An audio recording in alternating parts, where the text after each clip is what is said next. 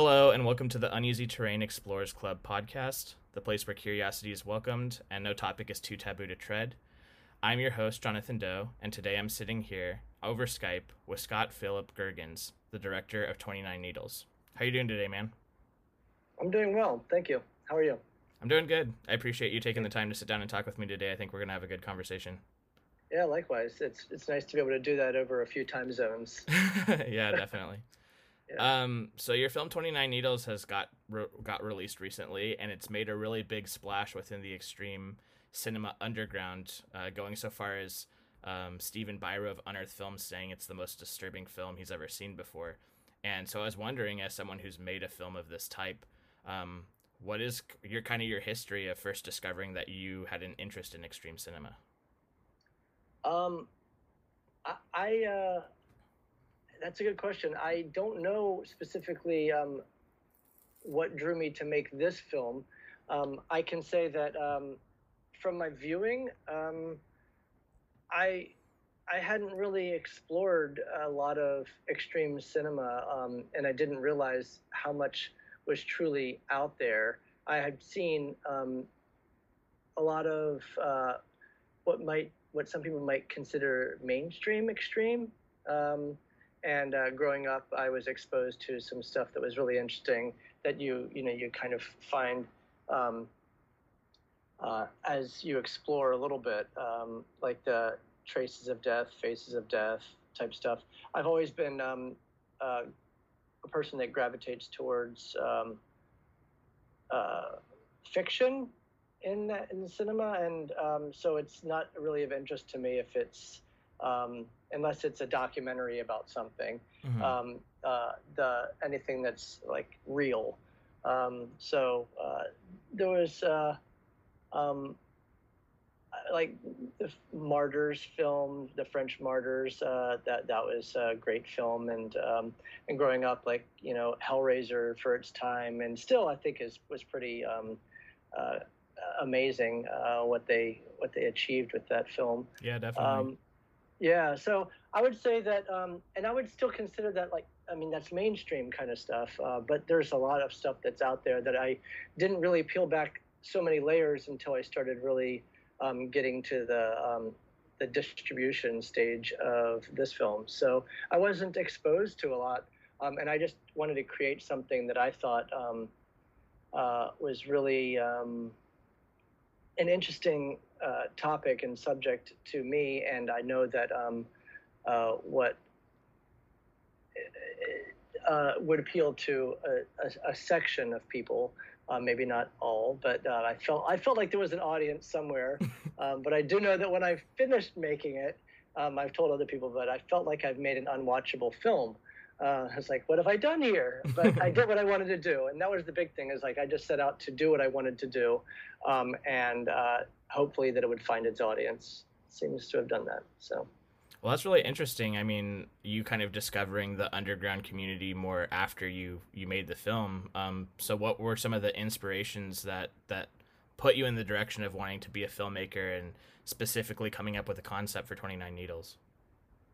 Um, I I traveled around a lot in the past couple decades, and my husband's career in the Coast Guard had us traveling a lot. So I kind of just thought, for the most part, I want to be able to do things my way instead of having to do things um, maybe through the means of the typical system for filmmaking. So I was inspired by filmmakers that kind of just go forward and just do it, and they don't.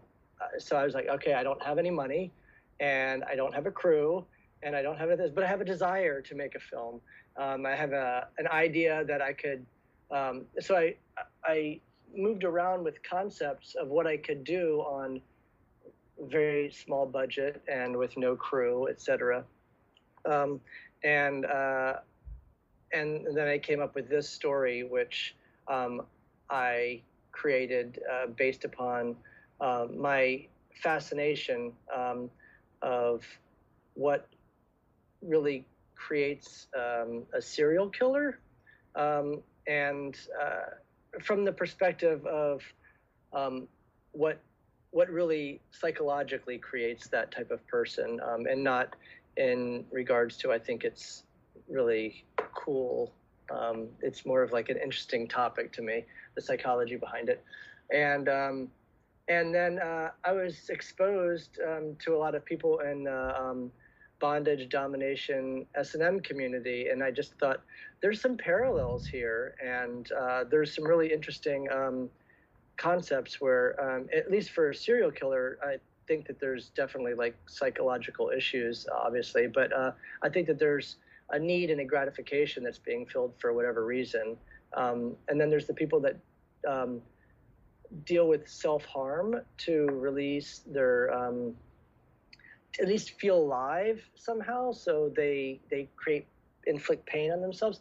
And I just played and toyed with all these ideas and connected them, and I just came across this character study concept of it really following this central character that really is tormented by his own desires, and then I just thought, okay, I can do this, I can do that, and if I can't find the right talent, I can possibly just use my camera work and editing to make a story out of it. But I was lucky to come across some wonderful talent for the film to really bring the dialogue to life.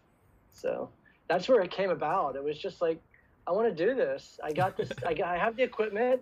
I worked for. I made films when I was a teenager, like fun stuff, little things that we all did, in-camera editing, and just like goofy horror comedies. And then I worked for a production rental company in Boston when I lived there.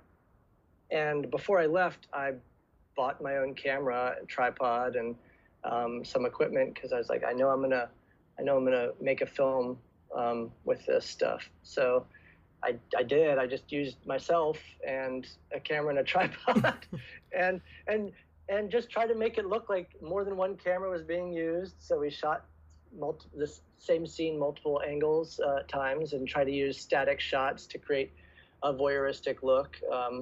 And there was one time period where I brought in another person with a camera and lighting to really help out with capturing a lot of stuff in the warehouse scenes, because there was a lot going on, and we just had to capture as much as we could, because that was just live. It was actually just all happening, so we just had to capture whatever we could. Yeah.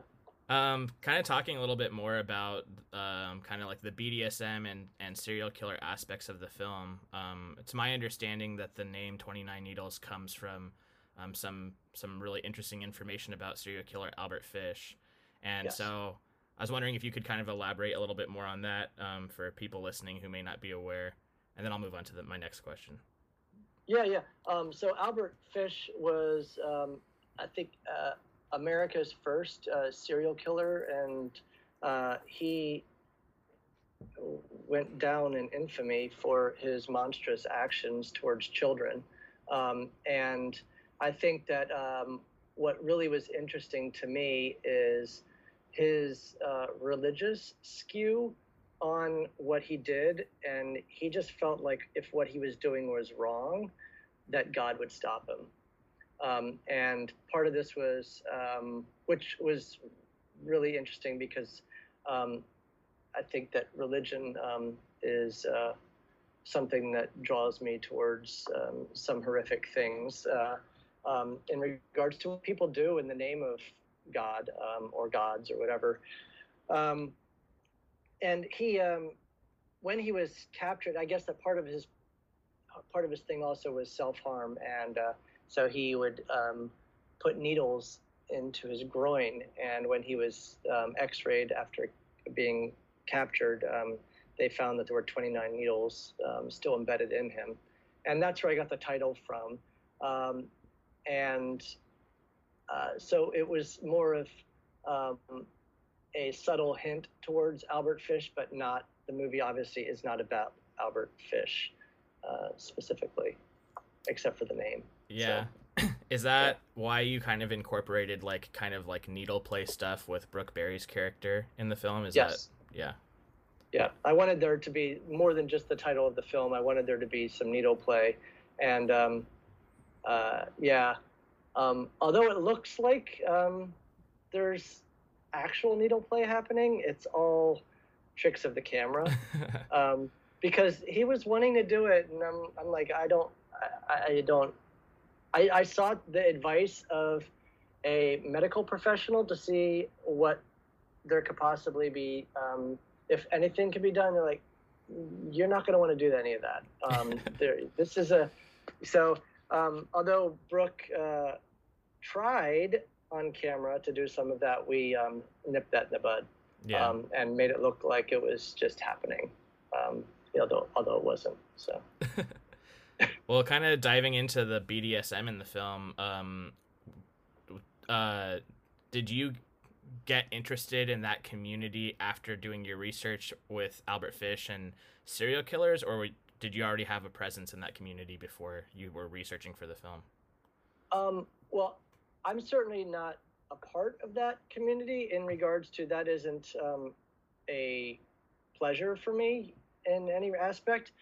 Personally, but I have been friends with many people who it is, and when I moved to San Francisco in ~93 and lived out there for a while, I met a lot of people that were really into that scene, and some of one of the friends, him and his husband owned a torture dungeon that people would come from all over the world to stay in, and it was really, I think that experience was really an inspiration point for some of the development of that character.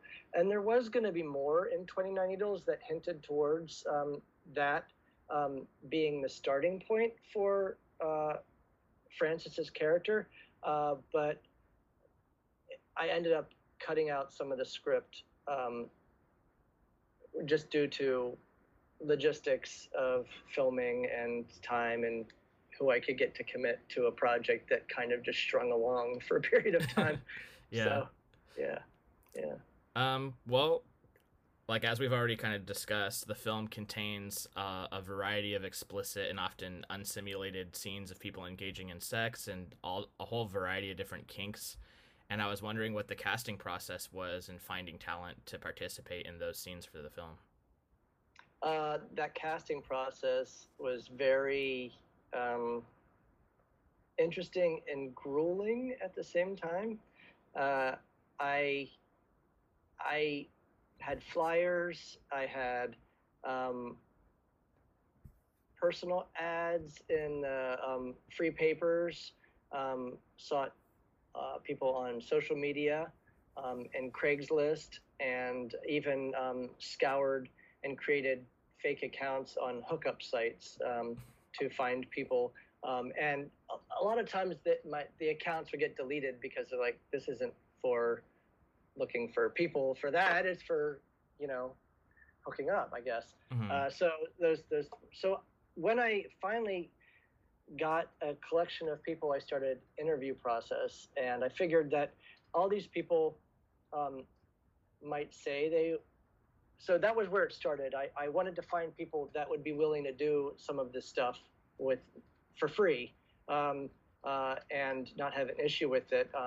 And I figured I'd find those people that it was maybe a turn on for them to be filmed doing some of this stuff, or just wanting to be in a movie and they didn't care what they did. And then when you collect all those people, and then you whittle down through an interview process, and I would go and meet with each person, and if they would be willing to at least show up and interview, then that's a good sign. Mm-hmm. That means they might show up for the day of filming. It isn't always the case, but it's a weeding out process. The people that don't show up for an interview, obviously not going to show up for day of filming. But even if you show up for an interview, it doesn't mean that that's the case. So I think that probably we got to about 20% of people that were interviewed were willing to be doing something for real time. And then of those people, I kind of was seeing who possibly had the chops to deliver lines. So there was an audition process for that. And I was really blown away by the stars' willingness and performance. And Brooke really was a find through a friend of a friend from MySpace, because it was a little while back that I found Brooke when we were looking. And so that casting process lasted a while, because it was a lot of just digging and digging for people that are willing to do this for free and over, who knows, a period of months, because we didn't really have a shooting schedule. We just shot when we could. Yeah. Yeah. So what was this interview kind of casting process like? Were you basically just reaching out pretty broadly and saying, hey, if there's anybody who's interested, it has specific fetishes, come, if you're interested in being in a film, contact me? Were you like meeting people? Were you being exposed to fetishes you'd never heard of before and things like that during that process? I would say for the most part, no. There were definitely like a lot of people that had baby fetishes and things like that, like meaning they wanted to be an adult baby. Mm-hmm. But I had heard of most of them, except for there was one that was really interesting to me, and not interesting to me in that way, but I just had never heard of it. And I think that it was a guy that would meet people, and a turn on for him was having them have uncontrollable diarrhea.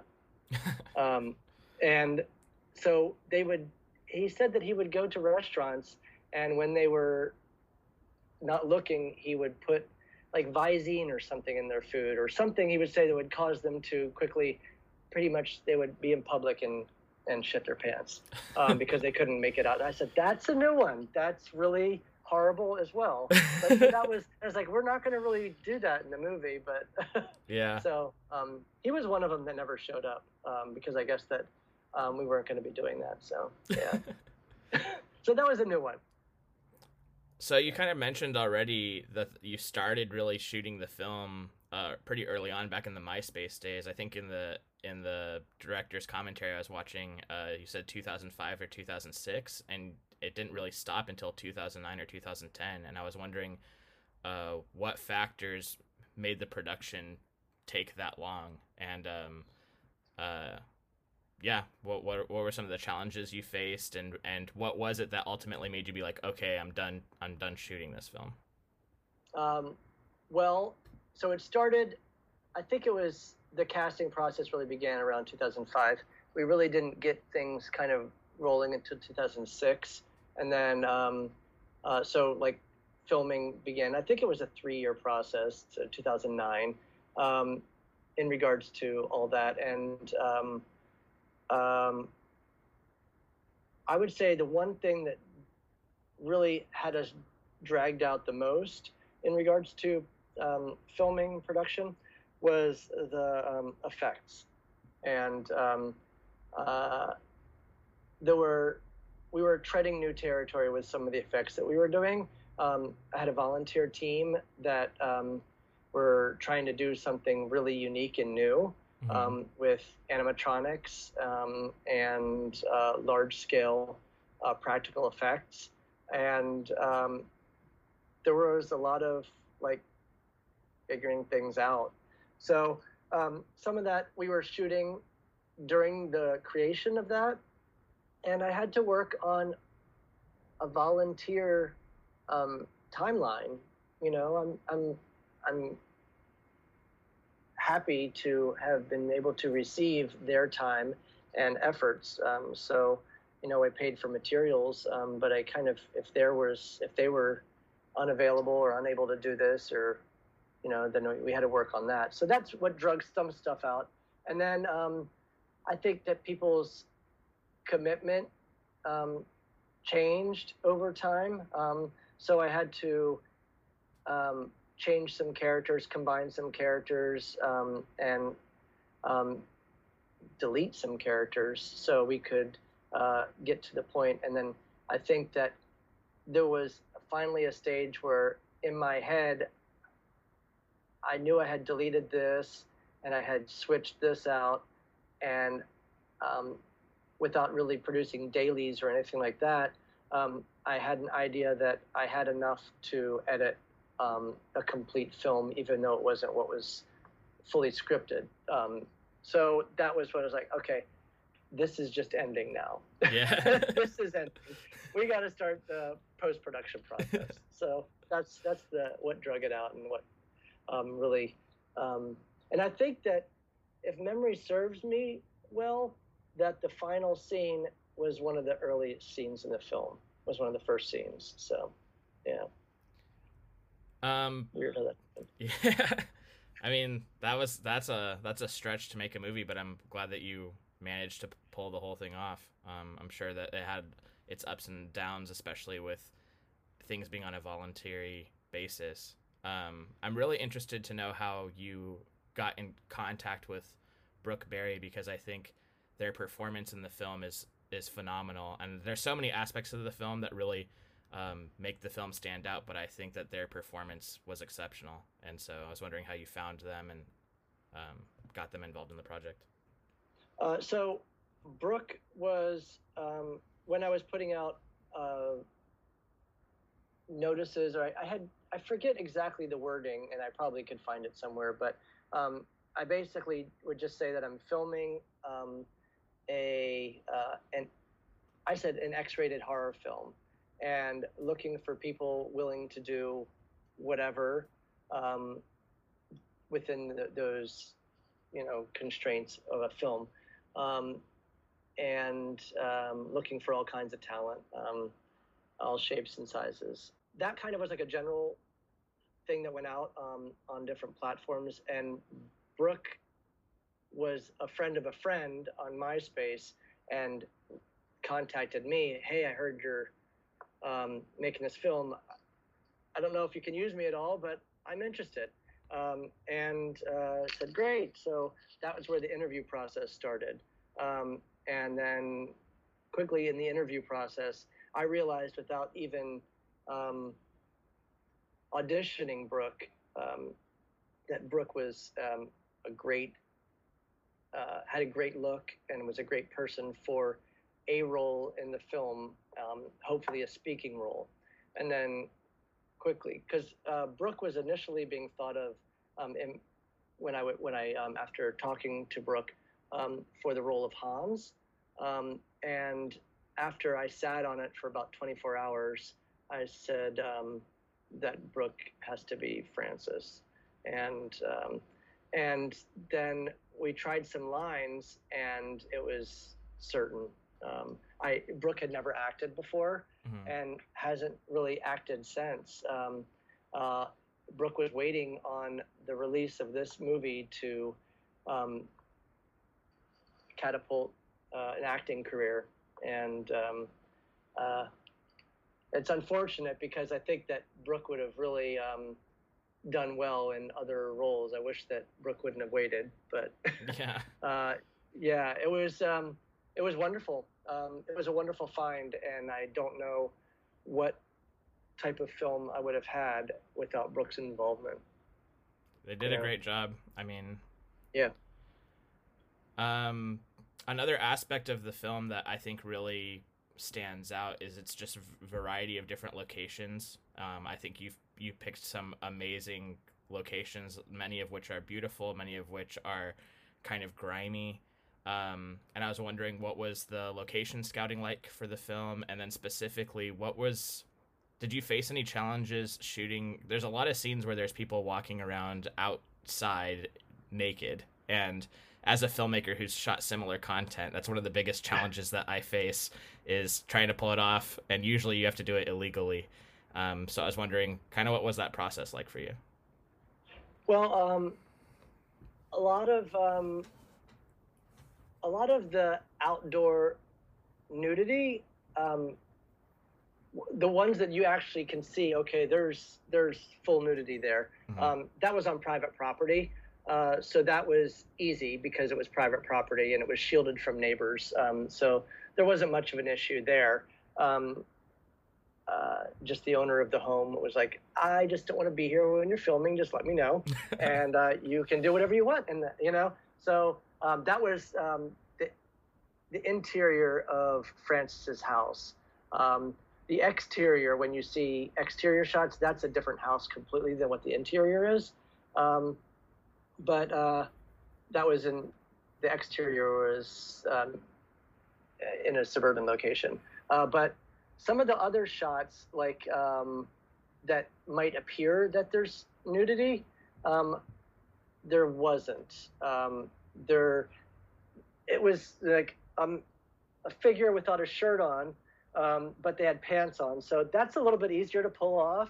It's like, okay, yeah, but it was all guerrilla filming, and I had no permits, and there was one point in time where I was stopped by some people and asked about that because I was on public property, and I just said, hey, I'm shooting. It's just like a student project. And they're like, oh, okay, cool. If you need other locations, just contact us. So that was cool because I really wasn't doing anything that looked horrific then in those scenes. But for the most part,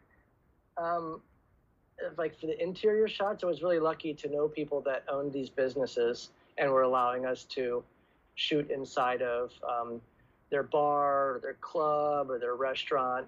And that was their property, so it didn't matter. So the exterior shots was either a private property or it was guerrilla filmmaking where we just kind of ran in and shot and ran away before anybody could tell, you know? So, yeah. There was one shot where one of these masked figures is putting something in a tree, and that was right up from a hiking trail. And so there were people walking along the hiking trail, and I was shooting to make it look like, it was like, okay, take your shirt off. And we framed it so it looked like he was, like he was in all the other shots. Mm-hmm. And I'm sure that was really a sight for some of the hikers, but it was like, it was fun, Well, yeah. It looks amazing. Kind of continuing with the locations of the film, it's my understanding that 29 Needles shares a scene location which was also used in the shit-eating grin scene in Pink Flamingos, and I was wondering, how did that happen, and was it intentional or was it something that it was just kind of a coincidence? It actually was a coincidence because the house that he goes into, that Francis goes into, is where we were actually shooting the interior of that scene. So we just did it and shot it. And then, that was John Waters' film, and the dog in that scene was Pat Moran's.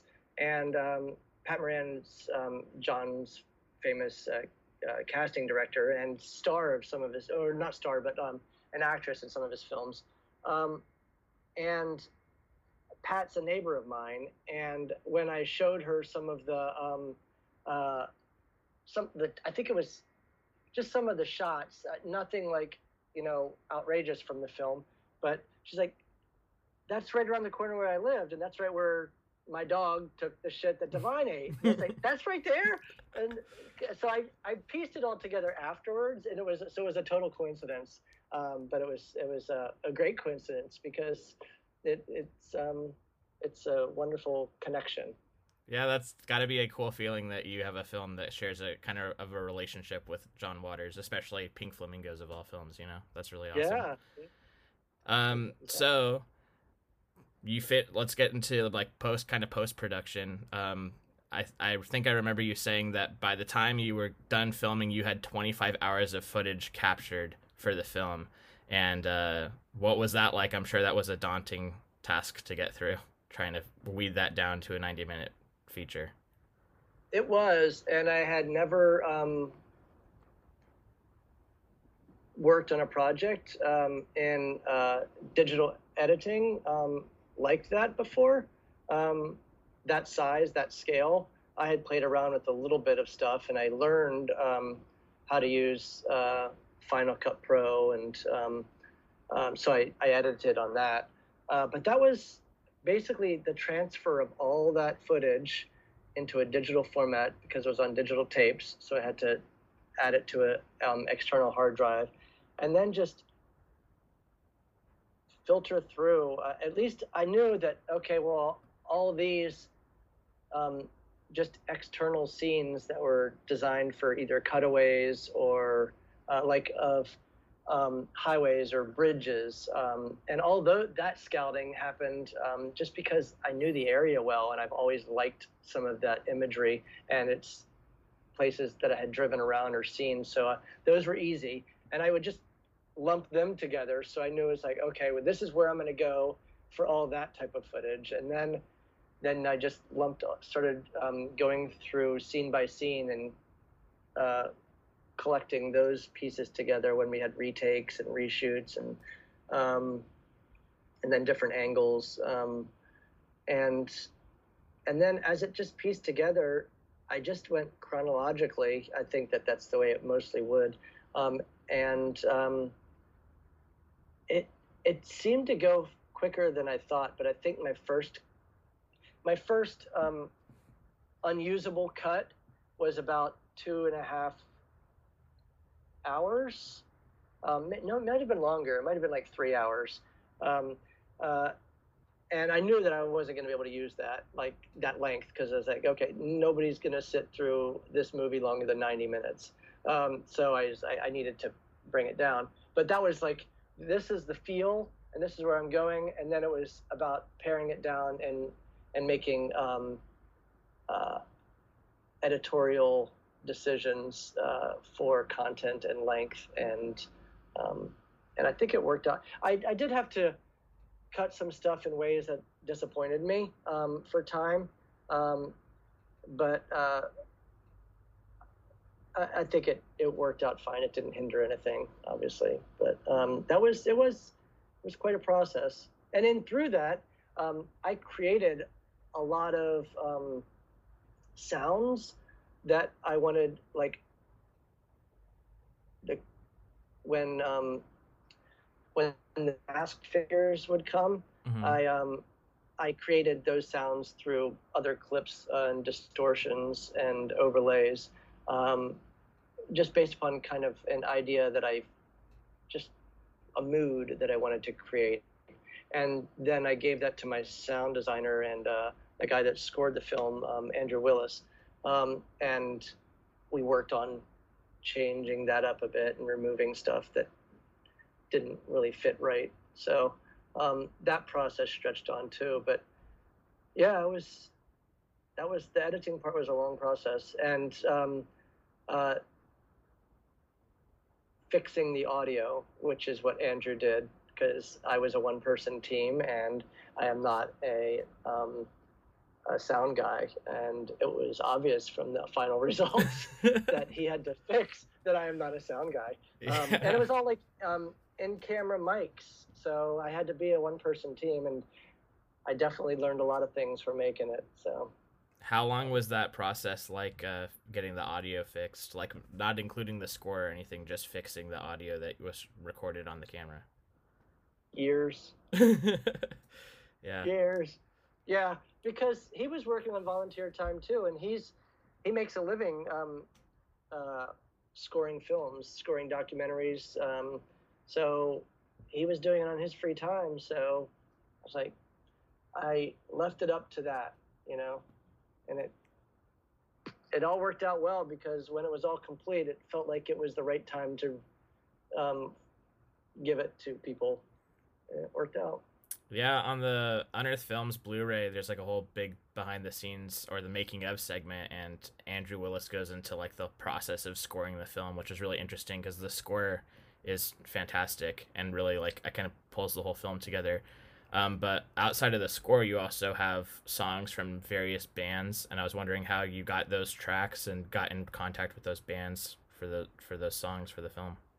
Certainly. So early on, I had the idea that it would, I'm a big music person, and I had some friends that were actually in the movie and had two songs in the movie from Read This Ever, Mm. and they were more than willing to help out and lend their songs. Some of the other, um, I knew musicians from being in Baltimore, so some of those tracks I used as well.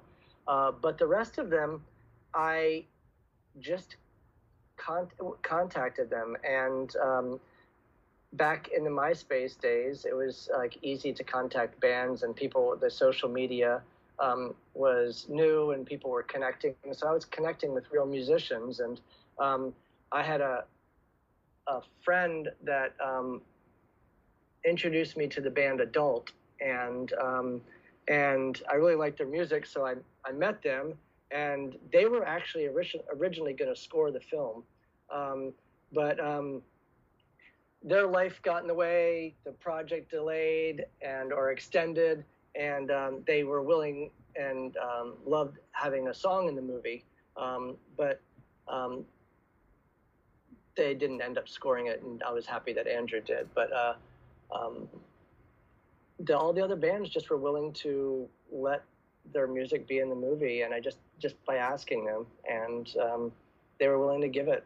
And like Tara Von Flower from Licia, I always mispronounce that, but she was early on and has been a big supporter of allowing me to use her song Skeleton Horror, which was great because that wasn't attached to any label. It was just a passion piece that she had done. So just little bits like that, just reaching out and asking people.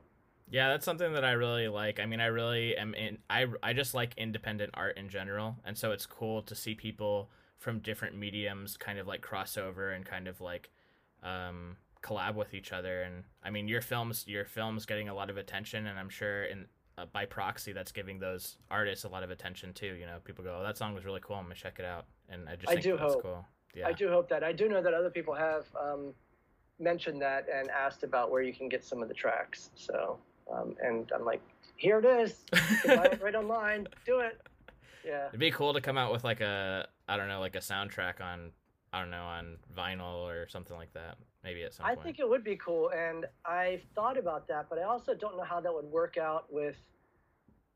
I mean, it possibly might not be an issue, but I'm not sure how that would work out with so many bands from different, like pulling from different areas. How that would work out. Yeah. Just Yeah. yeah. Yeah. Definitely. Well, another aspect of the film is its practical effects. I don't want to get into specifics about anything, but the film's pretty effects heavy, and I was wondering how did you get involved with the effects team, and what was the process like in making all of the different things necessary for the film? Um, so, in part of the process of me advertising for talent for the movie, Willie Richardson contacted me and said, "So you're making a film? Uh, do you have a makeup person? Not a makeup person, but an FX person?" Mm-hmm. And I said, "No." And he's like, "Well, I can do, I do that kind of stuff." Um, and so I talked to him, and I went to his house and went over. He showed me what he had done, and went over what the movie was to see if I could sell him on working for free. And he really liked the story idea and liked the challenge of creating something like some of the things that he did in the film. So he got on board, and then he needed assistance.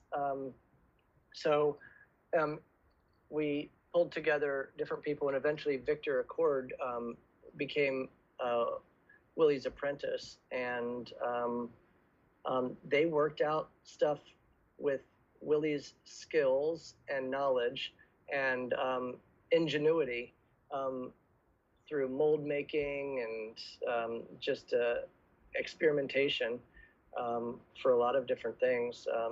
It was Willie actually, not that this is a big prop, but he will always tell you that his claim to fame is the Virgin Mary doll in Pecker. Mm-hmm. And that was an interesting connection, another connection to John. I mean, being a Baltimore filmmaker, you're gonna come across that a lot. But yeah, so I mean, that's how it came to be, and it just there's a Baltimore Eagle bar, and I got to know the owner a little bit, and he let us use an adjacent warehouse space that was empty to work on the effects in for a large period of time. And we ended up filming in the Eagle as well. But that was great. So they had that space, but yeah. Yeah, that's awesome. I mean, one other effects question I have is a specific scene with Brooke Berry and Fingers, and you guys almost had kind of a medical emergency with that, which sounds terrifying as a director for that to happen. Yeah. And I was wondering if you could elaborate more about that whole thing, because that's a crazy situation to be in. Yeah,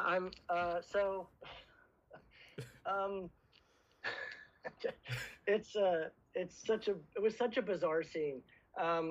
So there's a character named Barbie, and in the movie, she's Dali, like Salvador Dali, because I named the characters after surrealist painters. It's like this dream sequence. So it's very dreamy. And Barbie and Francis, or Dali and Francis, are interacting. And there's fake fingers that end up Brooke inserted in himself. I say himself because Brooke was a man at the time, but for the role of Francis.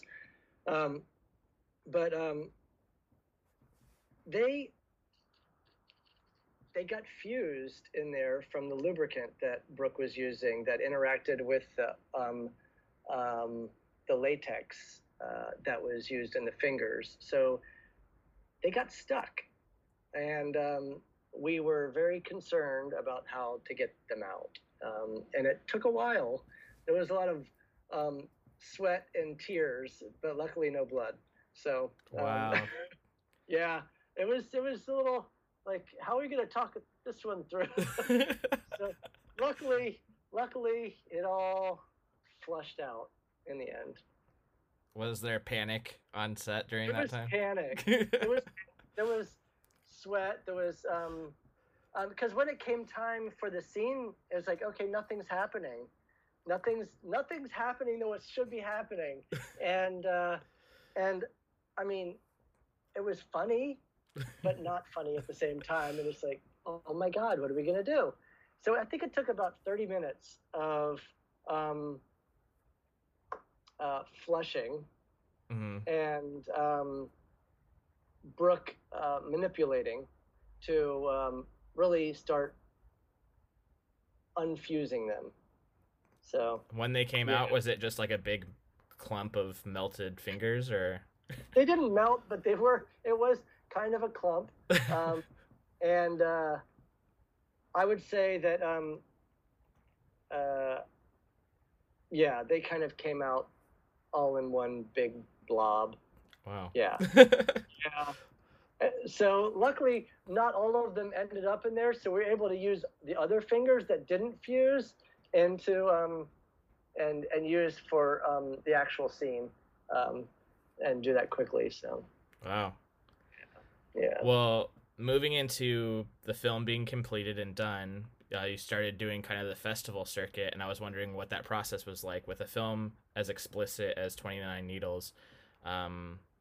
Was it difficult? Were you getting a lot of rejections from people? Were you worried about any kind of obscenity laws or anything like that with trying to find the film to be shared anywhere? I probably should have been worried, but I went in with blinders. Really, I knew, okay, Film Freeway was a great way, was a way to submit, and I found that out because my goal was to really be a part of the Maryland Film Festival, which is a great film festival, and it's right in my neighborhood. So I found out how to submit through them, and they allow submissions through Film Freeway. So I created an account, uploaded it, and then I just started searching for other festivals. And I think I put it out there to a lot of festivals up front, a lot of the ones that are well known. And then I started digging into festivals that were more genre specific. And then I just thought, and then I also got feedback of what the best way to do it. And so I would submit each one with a submission letter, email, digital letter through Film Freeway to give a little bit of just personalization to it and why I thought that it would work. But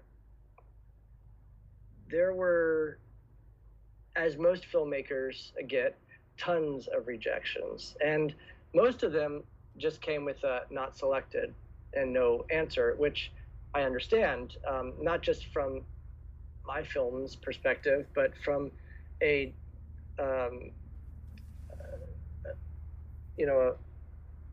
the director of a film festival's perspective. So, you just can't personalize each rejection. Sometimes it doesn't fit, sometimes it just is wrong, sometimes just too many submissions, whatever. So I never really took it personally, except for I think that there was just some minor disappointment. Some of the feedback I got from just people wanting to know a little bit more about what I was trying to depict. And then out of the blue, Jason Tosteven from Nightmares Film Festival emails me. I think it was like August of 19, and just said, just asked me. I think it was something like, "Has this film been in any other festivals yet? What would the status be?" And I said, and then he gave me a selection. Regional premiere, world premiere, whatever. And I said, well, world premiere if it doesn't get selected. So the next thing I know, it was selected. And I'm like, oh my God, my first festival, Nightmares Film Festival. That's wonderful. And then during that process, it was wonderful because he has created quite a community for the Nightmares Film Festival. And then the movie got selected for 2 awards. One of them was Best Lead for Brooke, and one of them was, I think it was Best Midnight Feature. That's what it was. And then I got, in the meantime, it was not selected for Sick and Wrong Film Festival, but I got a great quote from the director for Sick and Wrong, and Stephen Stoll. And he later kind of was like, I'm kicking myself for not selecting it. So he selected it the next year. That was during COVID, and it couldn't air because of legality from the distributor was like, we can't have this online for people to watch, even though there's lots of ways to prevent piracy. I get it. Mm-hmm. So COVID really messed up some of the stuff. I mean, it was going to be overseas in one festival, and then it couldn't because it was going to be streaming platform. And then, but right before COVID really took its grasp on America, it was in Atlanta, Georgia, at Day of the Dead Film Festival. So all those people really appreciated it, understood it, and for the most part, I got great reaction from people, and I didn't get a lot of negative anything, So that's awesome. I think a lot of people didn't accept it because they legally couldn't, you know, have it screened in a theater. And then other people even said with Nightmares with Jason, it's like, I don't know how you swung having this on a screen in a actual theater, you know. So yeah, but he did. So and it ended up winning Best of the Festival at Nightmares, right? that was a huge surprise, yes, because I wasn't even aware that there was that award. So after we didn't get either of those two, it was quite a shock to receive the final award that was given, and it was wonderful, and it really helped catapult the movie into distribution, I think. Yeah. Well, from the concept being developed in 2005, and the long trek of this whole project up until 2019, and ultimately getting released through Unearthed Films, and the positive reception it's had, how does that feel that it's all kind of come to this? It feels really wonderful, and it really does, because it was me just trusting myself and an audience to find it, and all of it happened.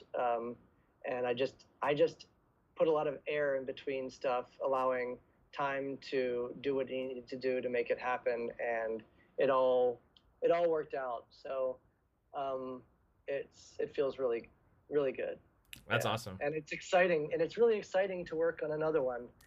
So gearing things up. Yeah. So changing gears a little bit, you also were featured in Jesse Seitz and Marcus Cook's documentary Beyond Horror, and I was wondering how you got in connection with them, and what it was like being a part of that documentary and being a part of all that.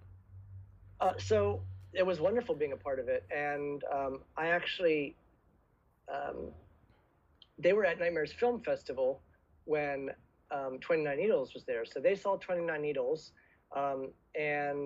or they got to see it, but we met through that process, and they knew that they had this kind of like theatrical run cut of their documentary, and they were going to expand upon it for the Blu-ray DVD release, and so they were going to pull in more, and that was part of that process. So that process came from Nightmares Film Festival as well, and they were wonderful to work with. So it was a lot of fun doing that, and that there was. That documentary, seeing the light of day, was a lot of trial for them too, because I don't know if you are aware that a lot of the footage was lost, and they had to redo because of computer, like hard drive issues. So he had an initial one and then had to redo it. Yeah, I think it got fried from a lightning storm or something like that. Yeah, so yeah. I'm glad that it's finally the Indiegogo Blu-rays have been shipped out, and I've seen the documentary. It's really cool, and it's just kind of a cool showcasing of all the different. Yeah. Yeah, I keep it on my desk. It's like inspiration. Yeah. You know. Yeah, it's great. So, kind of my last question is, what are your plans for the future? Do you got any projects that you're got lined up or anything that we can look forward to? Well, I'm a artist, and I am putting a lot of effort into current projects artistically through my painting, and I own a gallery too, so there's that. That's pulling a lot of my time right now, but I have written a script that I want to shoot, and I've been toying around with the idea of doing a short, even though I was never really that motivated to do a short. So I don't know if it'll happen or not, but I really like the script that I've written for my next feature, but I really want to get out of the grip of COVID before I worry about going forward on that.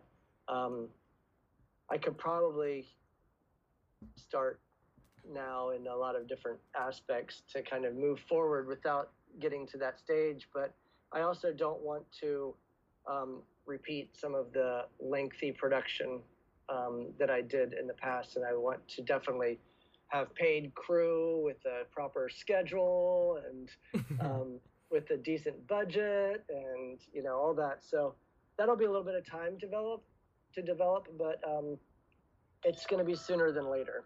So yeah, it's going to be a fun one of instead of it being like a character study this time, it's more of a study of a collection of people and what they go through as a group in a retreat kind of situation, like a wellness kind of retreat. So that's cool. Yeah. Sounds interesting. Yeah. Yeah. I mean, COVID is definitely putting some roadblocks into making any kind of films right now, but hopefully things clear up quicker than later. Yeah. And I feel like who knows what's going to happen with cinema, but because of COVID, but you've seen stuff being produced and people aren't out there I feel like the look of a mask on camera isn't going to translate well in 10 years. It'll feel very dated. So I wouldn't want to work under that. So you kind of have to quarantine the entire crew for a period of time and isolate. So in order to do that, and the type of movie I have, which is explicit again, but not as explicit as 29 Needles, you want everybody to be safe. And that's, Yeah, definitely. So. Well, do you have any final thoughts you'd like to say to your fans or anything you'd like to plug before we come to a close? No plugging, but I certainly really greatly appreciate every fan of the film, and a lot of what 29 Needles has achieved is because of the fans out there. So I thank them and appreciate them so much. Awesome. Well, I enjoyed our conversation. Thanks for taking time to spend it with me, and I hope you have a good rest of the day, man. Thank you. Thank you very much. I had a great time. Thanks. Bye. Bye-bye. Thank you for listening to this episode of the Uneasy Terrain Explorers Club. If you're interested in checking out my other work, please subscribe to my YouTube channel, Cinema's Underbelly, where I analyze and review obscure, obscene, and controversial cinema, as well as check out my label, Putrid Productions. Until next time, this is the Uneasy Terrain Explorers Club.